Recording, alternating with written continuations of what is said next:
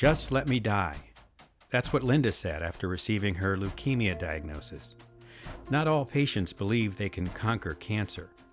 Linda and her daughter, Marissa, relived the first day in the hospital and the year of medical house arrest that was part of Linda's life-saving treatment. Let's start back at the beginning. How did you learn that you had leukemia? Well, I had just retired from teaching, and I started feeling really very weak. I also wasn't eating anything, couldn't eat. Went to see my doctor the next day. She did blood work, called later and said, you need to get to the hospital right away. So Off to the hospital. off to the hospital, and they did more tests. And I remember the doctor coming in and saying I had acute myeloid leukemia, and I just pulled the sheet over my head, and I didn't want to hear anything else. I didn't want to hear any of it. I don't know if I was in shock. I wasn't in disbelief because I all along thought I knew this was going to happen to me.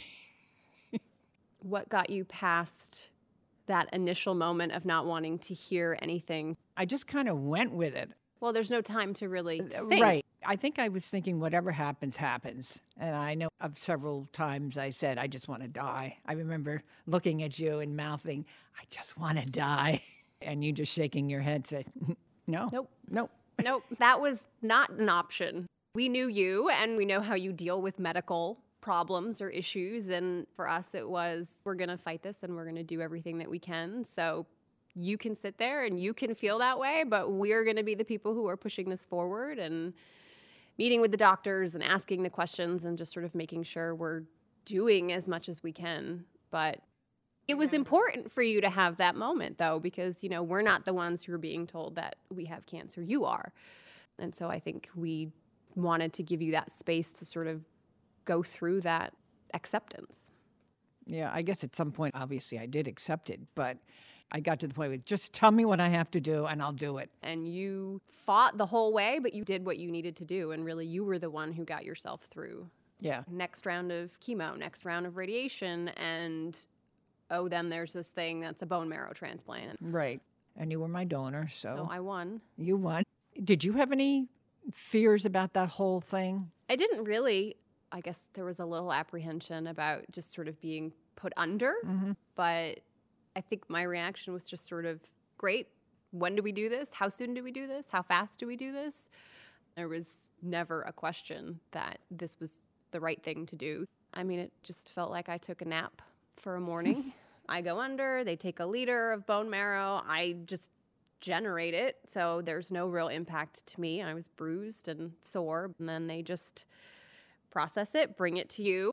I remember the doctor coming in with your bone marrow, and the chaplain was there and said a prayer over it. And then it just goes in your body, it knows where to go, and then it just starts doing what it amazing. needs to do. That was an emotional moment, thinking that you were saving my life.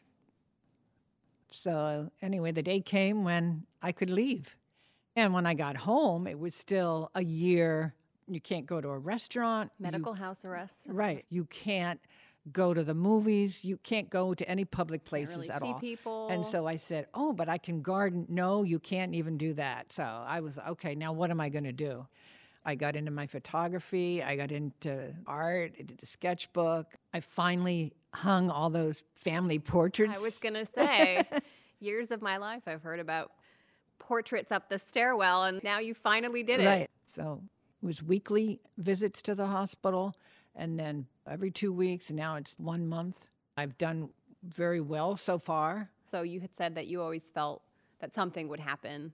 You would get leukemia, you would get cancer. Do you still carry that where you feel like something's going to happen, or do you feel like you've been able to kind of get past that because you've experienced it and you know what it is and you know you can beat it? I don't feel as anxious as I did because I know that somehow you get through these things. Somehow I didn't know that I was as strong as I was. Right. So I don't think about the future. I can't go beyond, let's say, a month.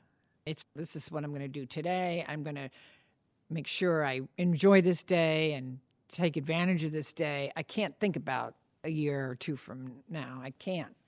People say living in the now, but it's true. It's not a bad way to live. No. If you can do it.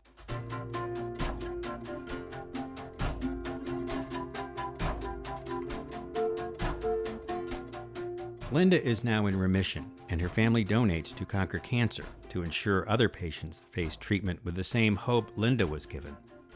A gift to Conquer Cancer provides patients treatment options and the encouragement needed to embrace their conqueror within. Inspire a conqueror. Make a gift today by visiting conquer.org/donate.